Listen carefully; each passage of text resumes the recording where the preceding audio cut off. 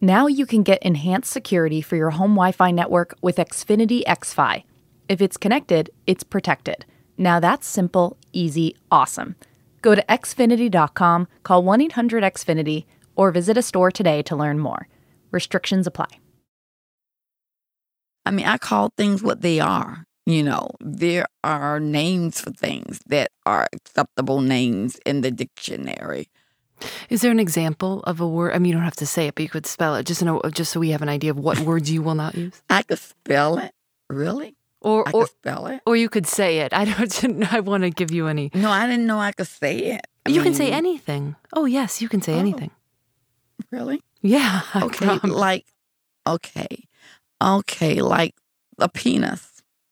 Is that permissible to say that? Oh, yes, you can say much, much worse than that. You could actually say any word in the world because we're not live. Okay, because okay, like a penis. Okay. In some books, there are COCK, there are DICK. You know, I'm spelling it out because even I won't even say it, you know. But anyway, but that's, you know, but if I refer, I will call it a manhood. In my book, I'll call it a shaft. And that's as far as I will take it. How did you first figure out how to write a sex scene? Did you... Because I'm thinking about it right now, and I wouldn't know in the whole world how to go about that. Did you do any research? I've never tried. No, the thought terrifies me. Did you have to do Really? Yeah. Okay. Did you have to do any research? No. I just based it on what I knew. What I do, I sit to my computer and I listen to my Motown, I listen to my Smokey, I listen to my Temps. Just close my eyes and visualize two people that are so in love. And what they're doing, I look at it as the act of making love. That's what they're doing. They're making love with their hands, their mouths, their bodies. But no, I never had a problem writing those love scenes. I'm Phoebe Judge, and this is Love.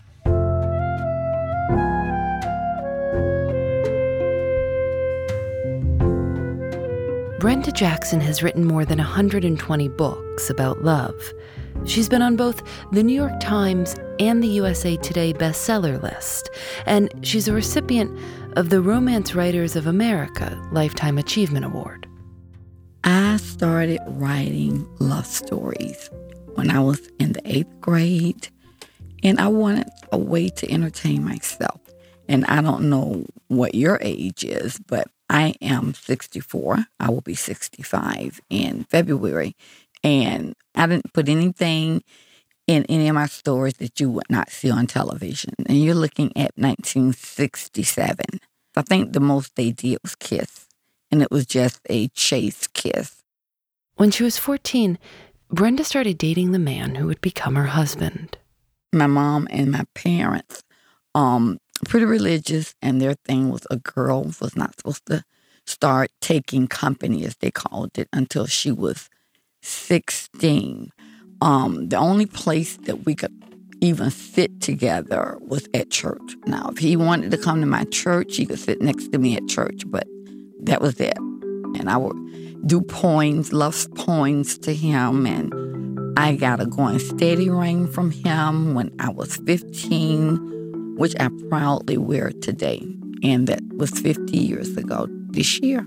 You still wear the Going Steady ring? Yes, I do.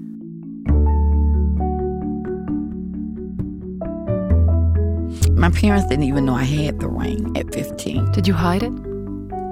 Yes, I did. And I even had to pay my brother hush money so he wouldn't tell my parents that I had it. So would you put it on when you were in your room alone and then make sure? I would put it on when I was in my room alone, or while I was at school, I would wear it, but I knew to take it off before I entered my parents' home. So when I turned 16, then it came out the drawer, and then I wore it all the time. And my mom said, you got that rain real quick, huh? I think she knew. She just never said anything about it because they all liked Gerald. It was very clear to me that I would eventually marry Gerald Jackson. Brenda and Gerald got married a year after she graduated from high school. She was 19. Gerald got a job and put Brenda through college. She put her writing aside and majored in something that she thought seemed far more practical, business administration. She got a job at State Farm. I found the perfect opportunity to write a book when I started traveling for corporate America. And I was stuck in hotel rooms all the time. I'm not an adventurous person, so when I travel, I'm not one who go out and see the city. Once I'm delivered to the hotel, I stay there. I don't need to know how the city look on the outside of those walls. And so before I traveled, I bought me notepads and notebooks, and I decided to write a story. Do you remember what it was called? It was based on Gloria Estefan. And I don't know whether you remember Gloria Estefan and the Sound Machine, Always Tomorrow. I was listening to her song, and I wrote a book called Always Tomorrow. And it was only maybe a 100-page novel. Brenda says she just wrote the story so she could say she did it. And then she shared it with her coworkers. They told her it was so good that she should try and get it published. My husband said, look, if you got to do all of that, you may as well learn how to do it right. So he found out about this writers' convention in San Antonio, and he surprised me on my birthday with a ticket to a writers' conference. And I did not want to tell him this is not really what I want to do. I mean, I like being in corporate America, but writing is just something I do for fun. But I wanted to make sure that I wanted to see what it was all about. So I caught the plane and met some of the most wonderful other wannabe writers. That's what I call us, want-to-be writers. And I said, baby, this could be extra money on the side because I could write these stories in my sleep. She sent her book to publishers, but kept getting rejection letters. And most of my rejection letters said the same thing. They were nice. It doesn't fit. It's a beautiful story. It doesn't work for us. And so I'm finally like, why won't it work for you? It's a beautiful story. Why won't it work for you?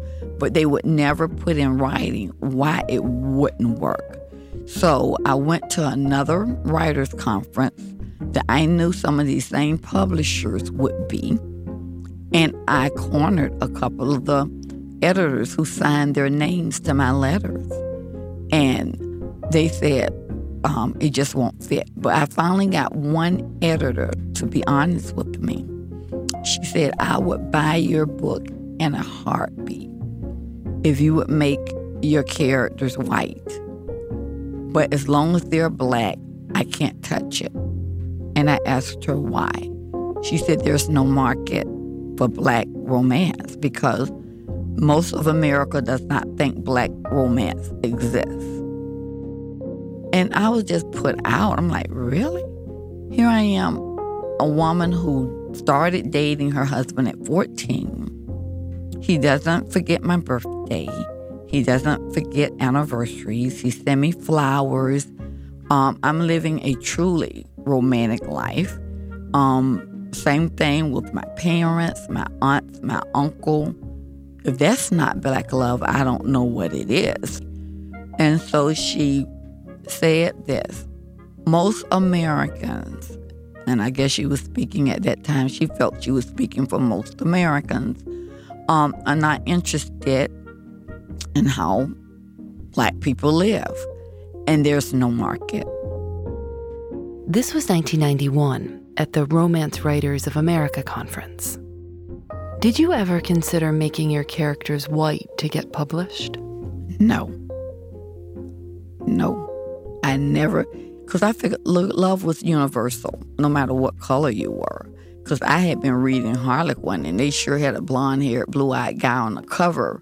But when I read the book, you could pretend or think that that's anybody. It's the love story that reached out to me more than anything. And so when I wrote my books, I basically made my heroines Black Americans. And some of the same ladies I met at my first writers' conference when my husband bought me that plane ticket, we stayed in contact. They were getting the same type of feedback, and we could not believe it. And we made a pact, me and some of the ladies, we would go to these conferences and we would be seen. We would let them know we're here. They went to all the conferences, RomCon, Romantic Times, Romance Writers of America. And after about a year of this, one publisher noticed. He pulled us aside and he said, you know what? I come here to these conferences all the time. And you ladies, and it was a good 15 of us during that time, Black authors trying to get published. Y'all are the classiest women. Y'all come here with a purpose. Y'all are well dressed. Y'all look good. And I believe you believe in yourself, and I'm going to take a chance on you ladies. That publisher, Walter Zacharias, started a line of Black love stories called Arabesque. They published Brenda's Gloria Estefan-inspired book in 1995. And our books, you couldn't keep them on the shelf at all. The publisher printed 30,000 copies of Brenda's book. Brenda did all of her own marketing. She would leave copies by the hairdryers at salons and in doctors' waiting rooms. She bought a box of her own books and sent copies to historically Black universities. She'd posted ads in laundromats. The books sold. And she kept writing. She woke up at 3 a.m. each day to write before she had to go to work. She would edit in the bleachers at her son's basketball games and ask a friend to tell her when they scored so she could stand up and cheer. Brenda still found time to teach Sunday school each week. She's very religious. One day she asked her pastor what he thought about her new line of work, writing books that involved rather risque scenes. And he told me, he said, considering your history, if anyone could do these types of books justice, it would be you. And he's read my book.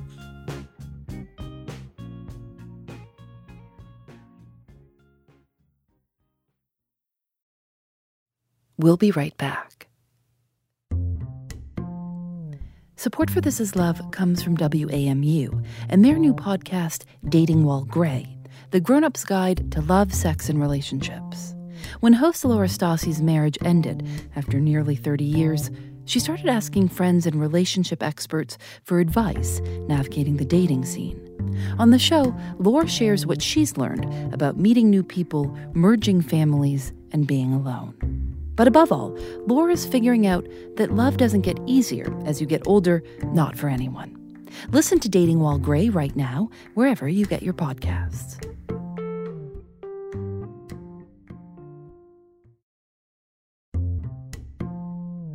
Thanks to Virtue for their support. Virtue is a hair care company on a mission to give you the best hair scientifically possible.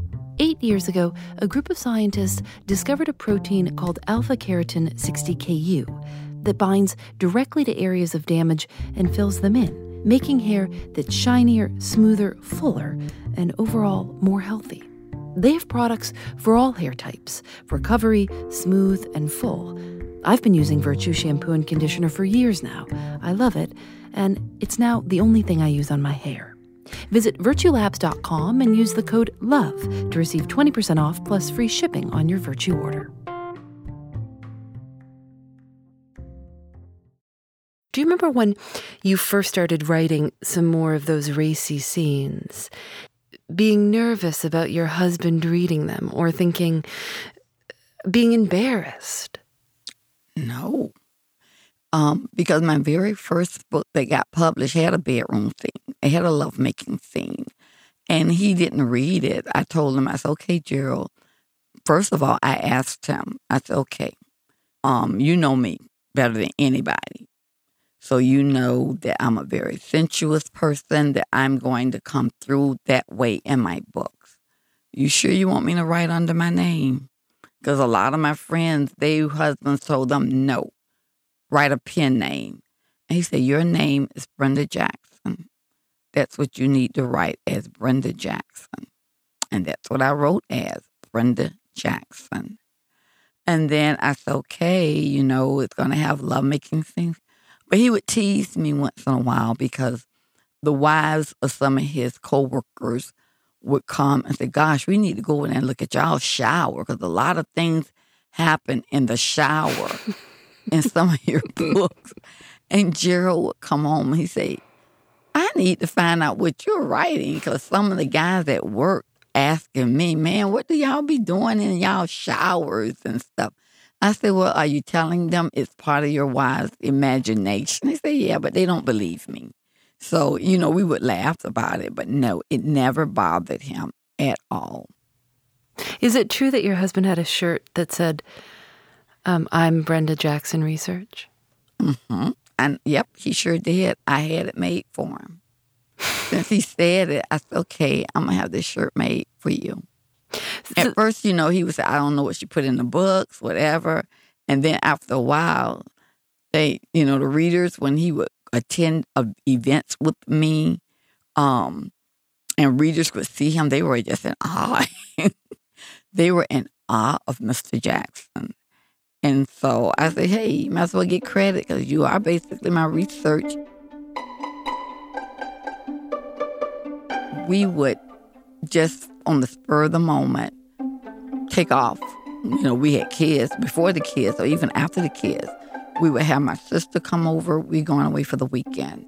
Sometimes we didn't even leave the city. We would go across the bridge and check into a hotel on the other side of a river just to get away. After the success of her first 3 books, Brenda's publisher increased her cut of the sales. They also started printing more copies. She wrote family sagas, each book part of a long series, so that new readers would want to start at book 1 and keep reading. Titles included Cupid's Bow, Strictly Business, and Fire and Desire. She titled her 50th book, Slow Burn. To celebrate her 10th year as an author, Brenda decided to go on a cruise to the Bahamas and invited her readers to come along. Over 300 fans signed up. Gerald and her pastor came along as well.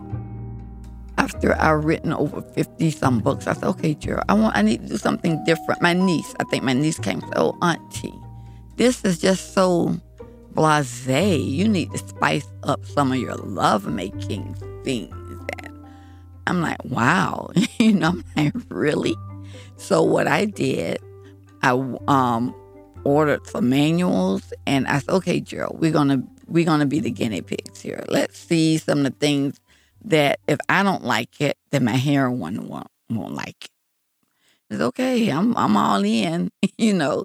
So yep. So that was fun time for us.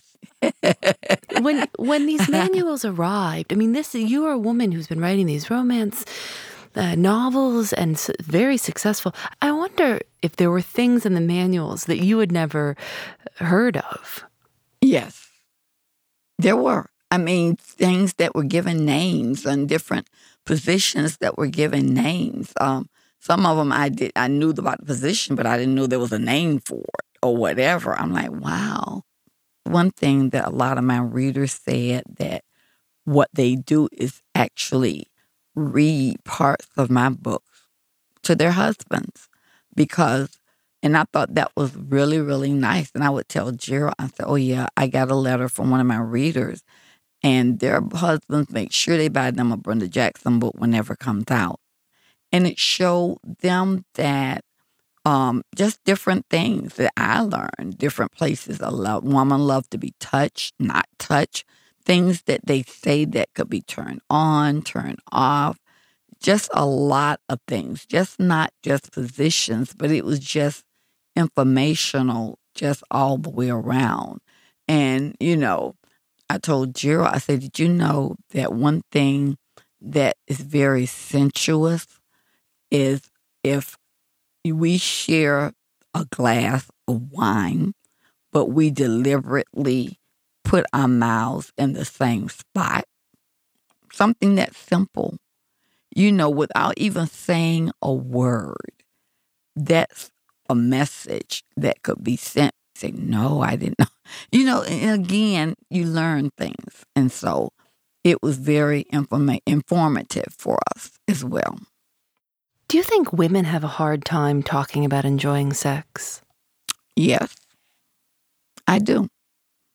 Some women, I don't, but some women, I believe, because they have been programmed to think that, number one, that's what they're supposed to do, that there is no pleasure in it, shouldn't be any pleasure in it. I want women to know it's okay that you have a body, that you were given these things in your body, on your body for a reason. And nothing's wrong with feeling these things. And I think some women now are saying, okay, yeah, why should he have all the fun? I mean, it should be enjoyment for both of us in that. Do you have any love-making scenes that you could read? Oh, gosh, yes, in every book. Yes, I have quite a few. Let me find one, okay? That's really good. I didn't know you would want one. Oh, yeah. Okay. Papers went flying off Shanna's desk when he pushed her back on it, lifting her hips and spreading her thighs. And then he thrust inside of her, consuming her entire body. Her inner muscles clenched him and clung to him, and the pleasurable feeling had him moaning deep in his throat.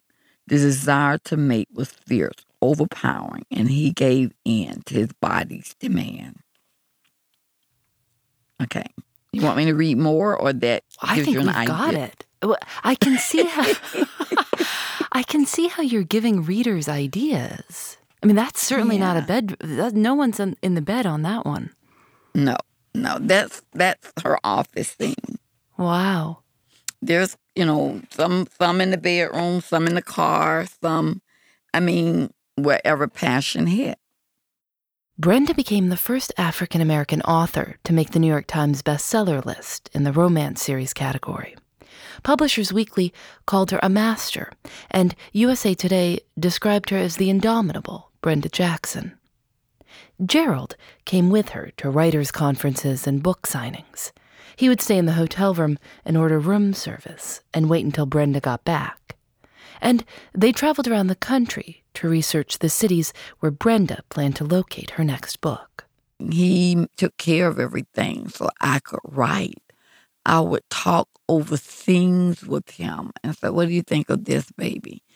Or what do you think of that? They traveled around the world, going to China and Australia. Before a trip to South Africa, Gerald went to the doctor to make sure his vaccinations were up to date.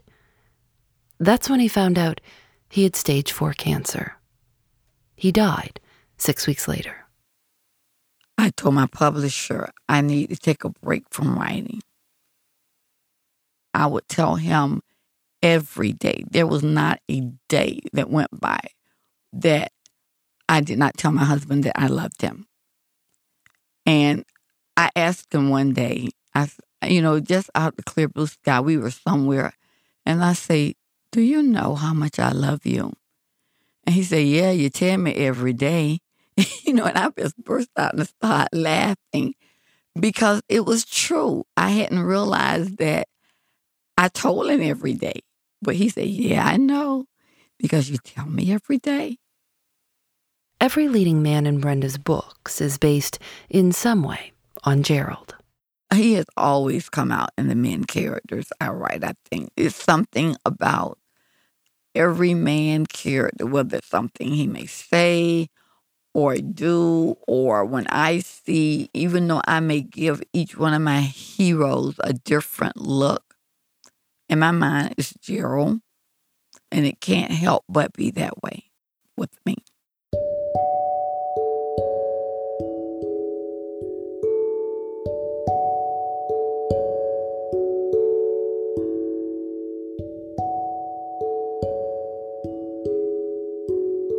This Is Love is produced by Lauren Spohr, Nadia Wilson, and me.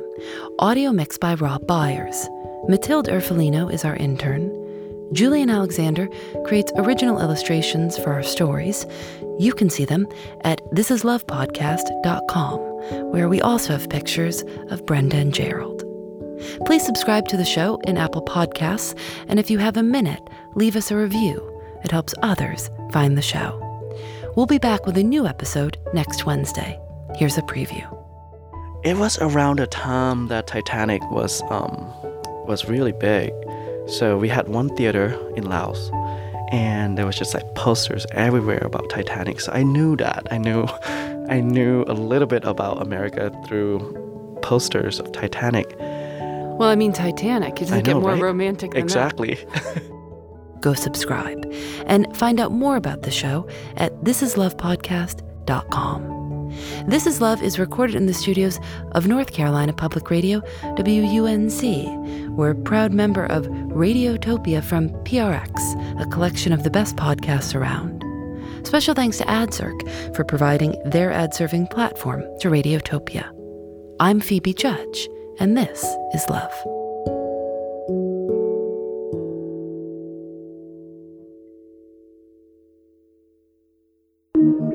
Radiotopia.